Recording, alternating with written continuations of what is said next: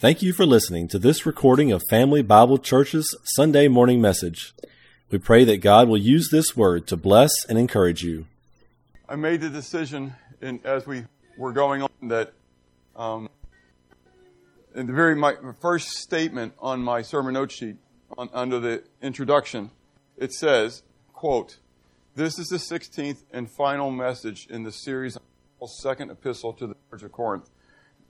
There was one thing I failed that I try to do many times, but I feel like it's over-redundant when you do it. Sometimes I say it just tritely, but there's one thing I failed to do in that sentence. Does anybody know what it said? The Lord willing. That's exactly right. The Lord willing. So all this is my fault. I'm sorry. I had this epiphany while this is all going on that I said, Lord willing, this will be the final message. And so it's not. Lord willing, next week will be the final message. So today, Lord willing, because who knows, I hope I finish the message. But maybe the rapture will come and we'll find it out for real, huh? We'll look at the first half of this, okay? Which maybe that's God's blessings. I'm leaving tomorrow morning early to go minister to my mom and dad, and maybe He knows how the week's going to play out, and that I already study and accomplish for next week. So, it's kind of nice. So, as we've gone through 2 Corinthians, as we've looked at this epistle of Paul, I've said this before, but kind of coming into the end again, this common theme of embracing affliction. And at the beginning of the book, he talked a lot about the afflictions that they were going to be going through and the struggles they were going through, but he uses himself, the illustration, a lot. And I get that. I mean, I use myself as a lot myself, and I feel very self-centered when I do that a lot. But reality is, my life is what I know, and it's kind of hard to pick on somebody else's illustrations, because this is what I know. This is what I've gone through. And so Paul does that throughout this book, and continues to come back to himself and pointing what he has gone through and how he understands and how this plays out and how God has used it in his life. And so he is seeking to use the afflictions in his life to encourage them, as he said in 2 Corinthians 1. And the idea is that as God then comforts us in our afflictions so that we can turn around and we can comfort others. And so he's just trying to model that and demonstrate that for them. And so as we've gone through the book now, he has continually shown that over and over again. And now, since chapter 10, we have moved into this final segment talking about the spiritual warfare that he's going into. In that spiritual war, Satan has these two targets, and we'll see this in the next slide. But again, he loves to attack the message, which is God's word, which is truth. But in that as well, the second half of it is that he loves to attack the messenger. And again, it's easy for everyone to look at me in this context and say, well, that's Bob. But the reality is, that's everybody. We've got to realize, so in the military, I was Signal Corps. And if Rodney was here, I'd ask him. None of you all were Signal Corps, were you? Were any of you Signal? No. So the motto is, I am Signal, hear me.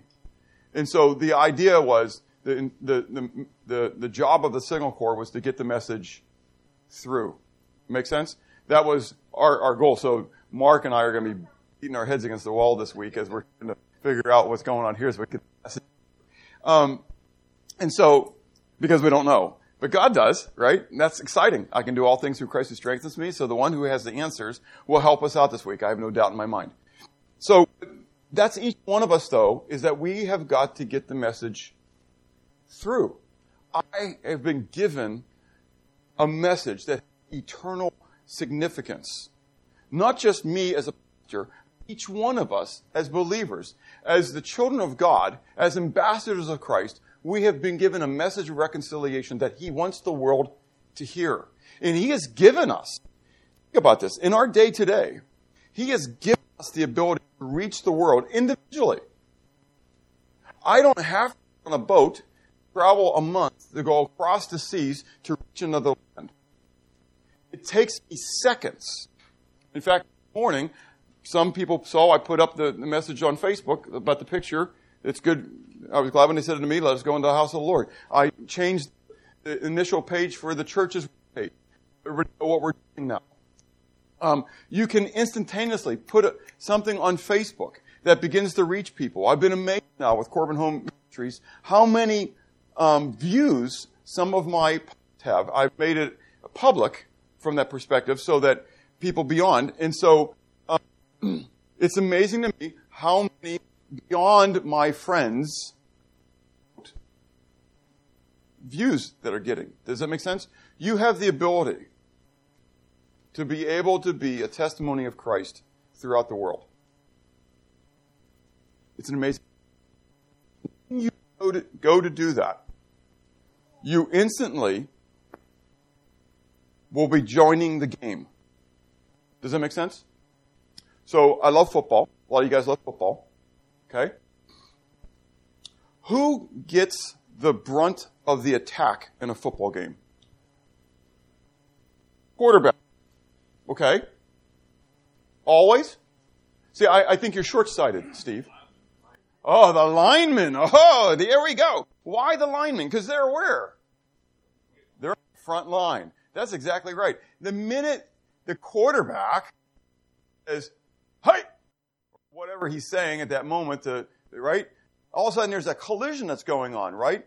And then there's other people who are called wide receivers or backs, whatever, and they're going to run. In the end, the linemen get it immediately. Beyond the linemen, who really are the ones who are going to get it? The one with the ball. Now, you got part of it, but you're still thinking short-sighted here. So, or specific. The game. When there are 11 guys on your team on the field, in a standard NFL game, there are 53 men dressed. That means that there are 42 who are doing what? They're standing on the sidelines, not doing anything. Do you get it? Now, back in the day, George, right? Now, I know you've probably never been a major big football field, or football, okay? Back in the day, there were a whole lot of guys who played what?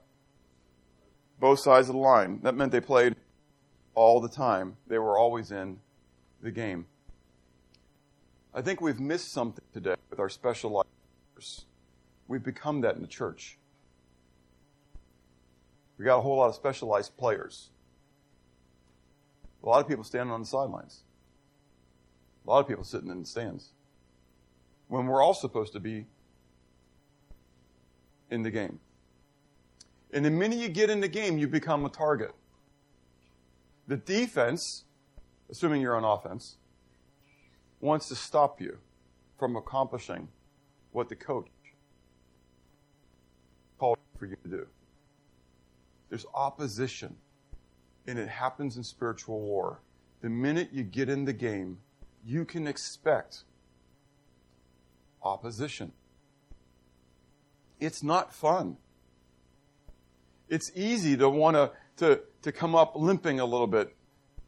So, I'm hurt, I gotta get out of the game a little bit. I gotta go get a respite. But there's a lot of times we gotta play through our injuries, play through our hurt. Because God wants to get the glory in the midst of it all. We head into this final portion. We've seen Paul defending the ministry. And as he has gone defense of the ministry, first we saw him talk about his calling. And he talked about the standard of the Christ and looking to the humility of Christ.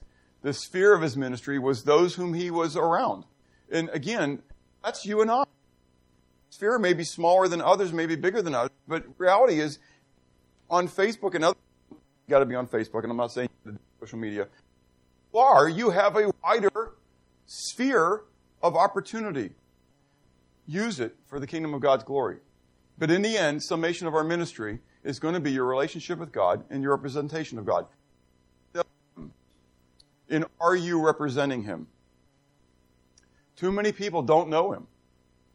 They think they know Him, or they're pretending they know Him. They're playing they know Him, but they don't know Him. But in the end, it doesn't matter whether you say you know Him.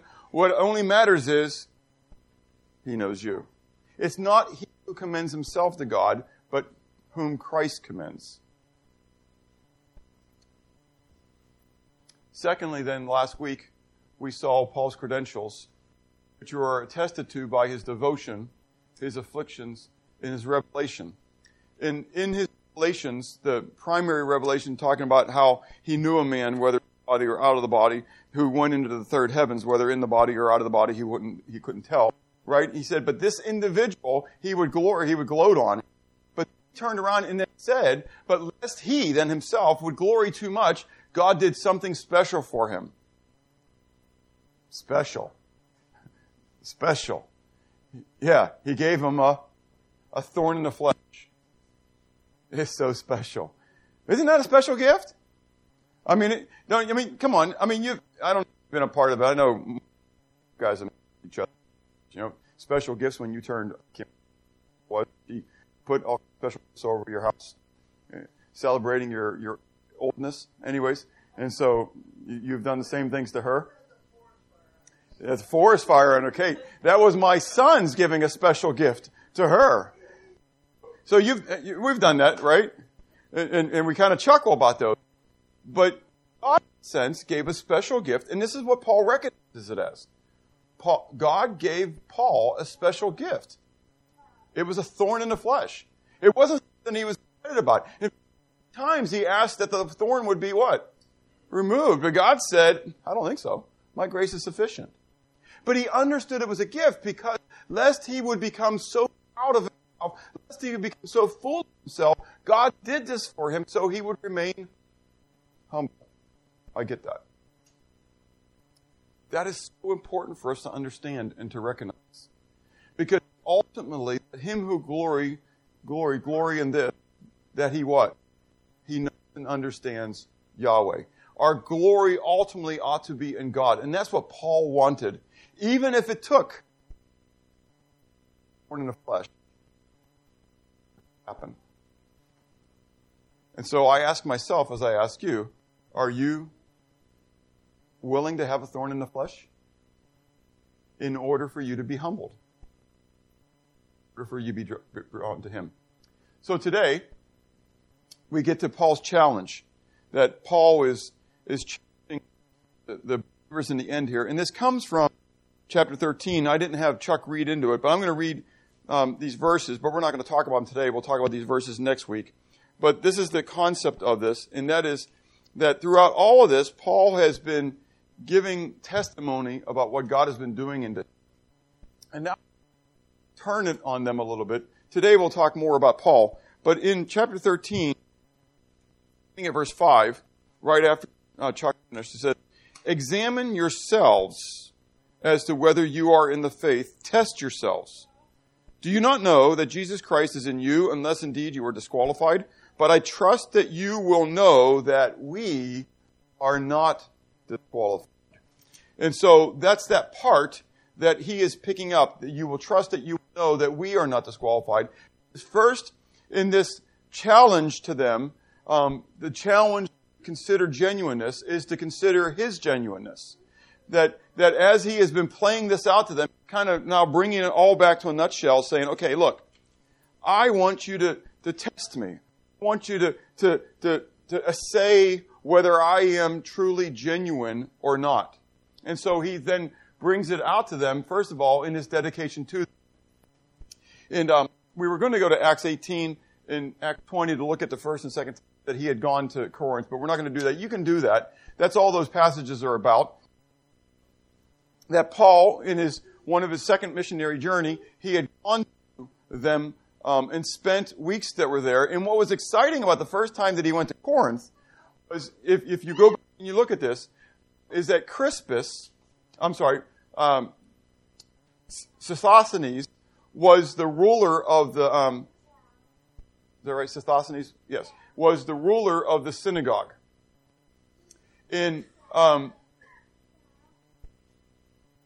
No, I'm getting this wrong. Somebody check me on this. Acts 18. Crispus was the first one. Crispus is the first one. He comes to faith, doesn't he? And so he comes to faith. Things are happening there. And then the second one So after Crispus becomes a believer and kind of walks away from his role as the leader of the synagogue, Sosthenes becomes the ruler of the synagogue. And so there's this riot that's going on in Corinth. And so they can't do anything else. The people go and they grab Sosthenes because he's the ruler of the synagogue, and they bring him out. Now, this is believers. They grab Sosthenes and they bring him out and they pummel him. They stone him and they beat him up. And that's all we hear. That's kind of the end. But what's really exciting is the first letter that Paul writes to the Corinthians. He begins it by stating, Paul, Silas, and Sosthenes to the church of Corinth. Which means that Sosthenes, the second ruler of the synagogue, threw down, became a believer. There were some pretty impressive things going on in Corinth in the period of time. Revival. Synagogue. A vival. Whatever one you want to call it, right? And so goes back. Paul goes back. We're not told how long he was there. It's just kind of a little by statement that he will go through Macedonia, and then he goes into Greece. And we're just not really told a whole lot about it. But he goes back down. So Paul then states right, and he states again in chapter 13, verse 1, I'm going to come to you now the third time. Paul didn't say what? He didn't start his off like I didn't start off my message. Lord willing. Because what happens? He gets arrested and he's sent to Rome. And he never gets back to Corinth. Okay? So, but it was his intent to be there. He was dedicated to this group of believers. If you would, more than they were dedicated to him. And that's what's come out in this next part, and that is his motivation for them. He says, look, I don't want the things that you own. Remember last week we went through, maybe was it last week or 2 weeks ago? We went through the listing of the things that these false teachers want. I know I have it in my introduction, so I'm looking back at it. I think it was last week. Where it talked about the listing of the things that these false teachers want. And it says clearly, false ministers seek to enslave believers and legally our resources, the true church, exalt themselves, intimidate believers into obeying them. You remember that? Okay? So they want to devour their resources. Paul says, look, that's not me. I don't want anything from you. All I want is you, yourself. In a sense, I see you come to know Jesus Christ as your Savior. I don't want anything else. That's my entire intent. That's my ultimate motivation. I love you. I don't want your stuff. I want you. That's a pretty powerful statement. That's the mind of Christ. Paul says in Philippians chapter 2, he says, let nothing be done through strife or vainglory, but in lowliness of mind, let each esteem others better than themselves.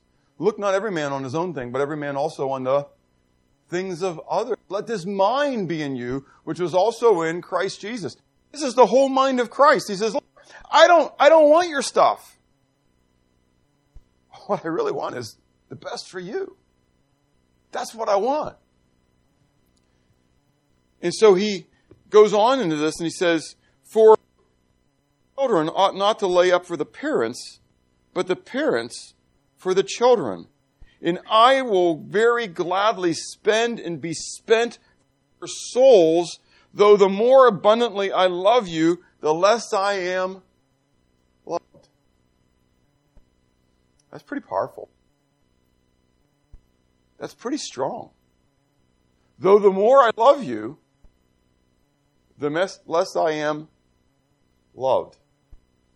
I think of Jesus on his way to the cross. He was going to die for the sins of the elect, right? No. Thank you. So others are bobbing their head this way. Phyllis says, no.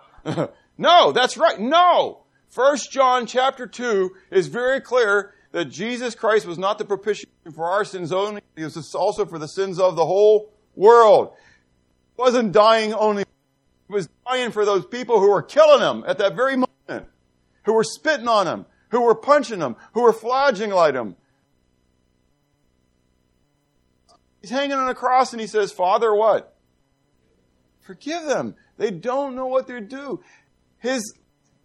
We're told to the believers in John 13, having loved his own, he loved them to the very end. Paul says, I love you. And I get this. The more I love you, the less I'm being loved. I don't get that. I know that this happened to Christ, and so I'm willing to accept it. Did I take advantage of you? Verse 17. Did I take advantage of you by any of those whom I sent to you? I urged Titus and sent our brother with him. Did Titus take advantage of you? Did we not walk in the same spirit? Did we not walk in the same steps? Even everybody I sent, I told them specifically, what? Don't take anything from them. Unless they offer freely, right? But you're not going there to get paid by them. You're not going there to take anything from them. We're going there to minister to them, to serve them. Freely you have received, freely give. We talked about that last week. It's what Jesus gave to his disciples. You can't charge for the gospel. There's a cost, but generally it's a cost to the one giving it. Thirdly, it was revealed in his edification of them. I have the word up there, parakaleo. Does that sound familiar to you? Paraclete. You got to go back till January. January is when we began the series. And we talked about the purpose of afflictions. In that message, we talked about parakaleo. Parakalesis. Because that's the word for comfort that's there in 2 Corinthians 1. Literally, if you remember, it means to encourage, put courage into, or exhort. The idea of an exhortation as well is a negative side, if you would, of the positive side of encouragement. The idea is still one and the same, is that you're seeking to put courage into somebody. You're calling, so parakaleo, para, alongside, kaleo, to call. So parakaleo, to call alongside. Come here, buddy. Come here, buddy. Or, that's the encouraging side, right? You're doing good. Come on up here. Or the exhortation side. And that is what? Keep it moving. You can do it. Go, come on. We don't like that side sometimes. But we're exhorting someone to do what? To keep it going. You can do it. Push. In Ephesians chapter 6, 4, there's a statement to fathers. Chapter 5, at the end of chapter 5, for the husbands and the wives. Then we get into chapter 6, and it's to the children. And then in chapter 6, verse 4, there's a statement to fathers. Right after that, then there's a statement to the bondservants or bondservants and masters. I call them employees, employers. But in verse 4, it says, "And you fathers, provoke not your children to wrath, but bring them up in the nurture and admonition of the Lord." Again, positive and negative in this concept of edification.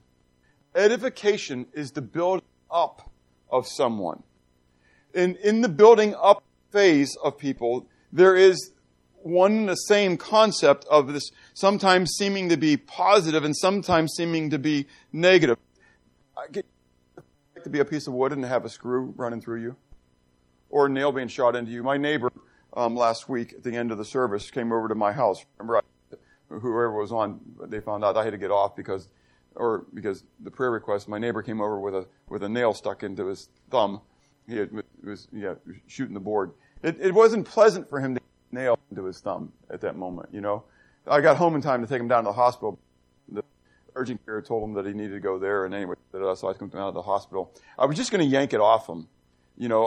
I've been there, done that, had that happen before. and you just have to grin and bear it and yank it. And that's what they do down there. So, but that's just real. That's just how it plays out. But I figured if I did that and then wind up hitting a blood artery or whatever, then I'm a real mess. So I said I'd just take a hospital.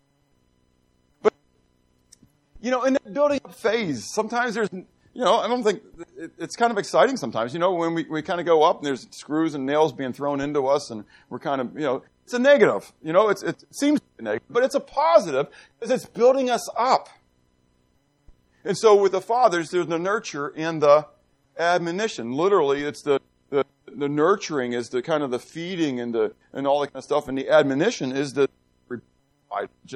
but it's encouraged. It's not this word. It's the same concept. Out this concept so beautifully. It's this parakaleo concept, and that is it's the encouragement, but it's also the exhortation going on that we are called to do with one another. And Paul says, look, this is my desire for you. This is what Christ has called me to do. He has called me to edify you. And he's brought this up now 3 or 4 times in these last chapters.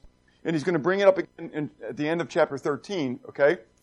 You can turn, it's a turning the page for me, but in chapter 13, when he comes down at the very end, verse 10, write these things, being absent, let being present, I should use sharpness according to the authority which the Lord has given me, for edification and not for destruction.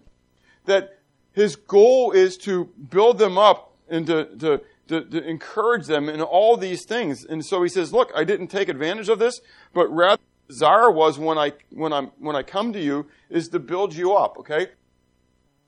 For you. And so in 19 to 21, in chapter 12, we read, do you think that we excuse ourselves to you?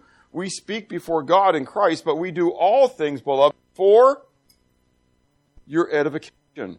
For I fear lest when I come, I shall not find you as I wish, and that I shall be found as by you such as you do not wish, lest there be, and then he goes through this list. Does that list make sense to y'all? What does it sound like to you? The contentions, jealousies, all the dissensions, contentions, jealousies, outbursts of wrath, selfish ambitions. Works of the flesh, Galatians chapter 5. Yeah, it's kind of, same author wrote both of these things. And so he kind of had this list in his mind probably of what were works of the flesh. And so he lists them, Corinthians here. He says, I'm fearful. The things that I'm hearing. Remember in his first epistle, he said that he had heard from the house of Chloe that there was divisions among them. So he says, look, I'm fearful. Because the things I'm hearing, I'm fearful that all these things are playing out in you. Okay? So when I come, I don't want to be harsh. I want to be loving. I want to be edifying, not destroying. That ought to be each of our desires. That as we go out, as the messenger, proclaiming the message of God, our desire is to build people up, not tear people down. Sadly, the church has a history of tearing people down and not building people up. Truth is there. If the truth hurts, so be it. But as the messenger, I'm careful that it's not my words that are tearing people down. People, judge not lest you be judged. Romans 1 into Romans 2. Romans 1 says that the wrath of God is revealed from heaven against all unrighteousness, right? And ungodliness of men, because they exchange the truth of God for a lie. And then he goes through this listing, and I won't go through the lasciviousness and everything else that he puts out there. But Romans 2, then he starts with, and who are you, O man, who judge these others when you yourself do the same? We need to remember that every single one of us is what? A sinner saved by grace. Not a one of us are going to stand upon our own righteousness. If we did, I promise you, your name is not written in the Lamb's Book of Life. And so as I go out and I minister to others with the message, I do it as one who has experienced it, not as one who is beyond it. Does that make sense? Desire for his edification. Revealed then finally in his representation among them. 13, verse 2 to 4, he says, I have told you before and foretell as if I were present the second time, and now being absent, I write to those who have sinned before and to all the rest. If I come again, I will not spare, since you seek a proof. We'll talk about that word next week, some.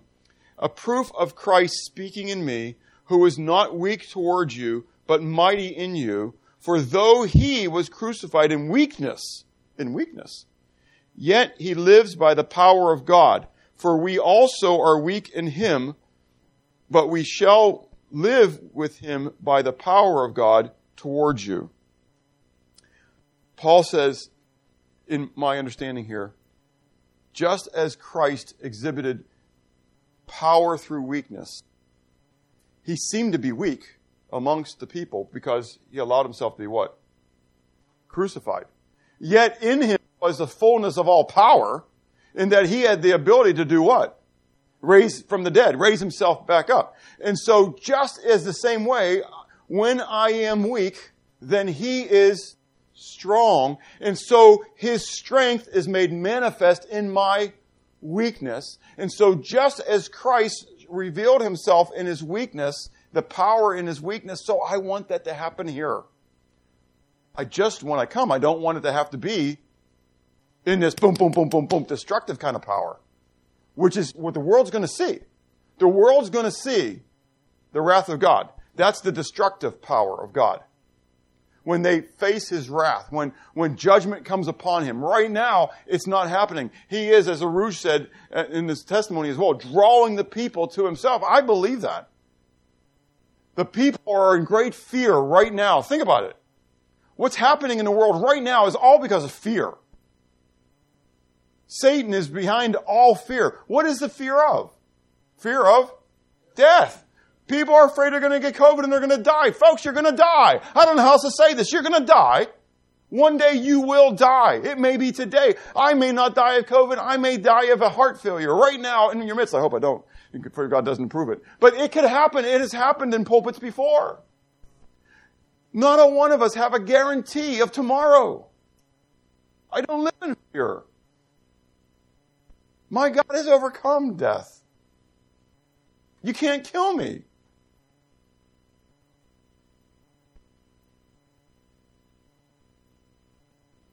In that power, that's the power people need to see right now. The power of Christ in me, in you, through your weakness. Lest one day they experience, sadly, the fullness of his power in the judgmental sense. Because it's going to happen.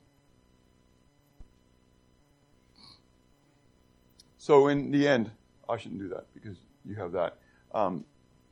It has to play all the way through, so you'll have to figure that on your end. Sorry. There's a whole lot. Oh, you are the man. Is there a need to change the way you think? I have other. Can you go to the first ones? The first of the big ones? Yeah. What about you? Are you genuine? We'll talk about that more next week. The genuineness of it. But it's the question. Are you genuine? What is the evidence is there in your life? Secondly, if you were proud regarding your faith, would you be found guilty of being a genuine follower of Christ? People look at you as a minister. Do they see you as a minister of Christ? Or a minister of something else? Paul stated, for it is God who works in you both the will and to do of his good pleasure. Do you hear his voice? Do you heed his voice? Finally then, is there a need to change the way you think and therefore change the way you act? Let's pray. Father, thank you for your goodness to us. Thank you, Lord, for this time together. Lord, it's so exciting for me, refreshing for me to be together. And Lord, I'm grateful for your word. Help us, Lord, to magnify you in it all. Lord, help us to be proper representatives of you on this earth, that you would receive the glory. In Jesus' name, amen.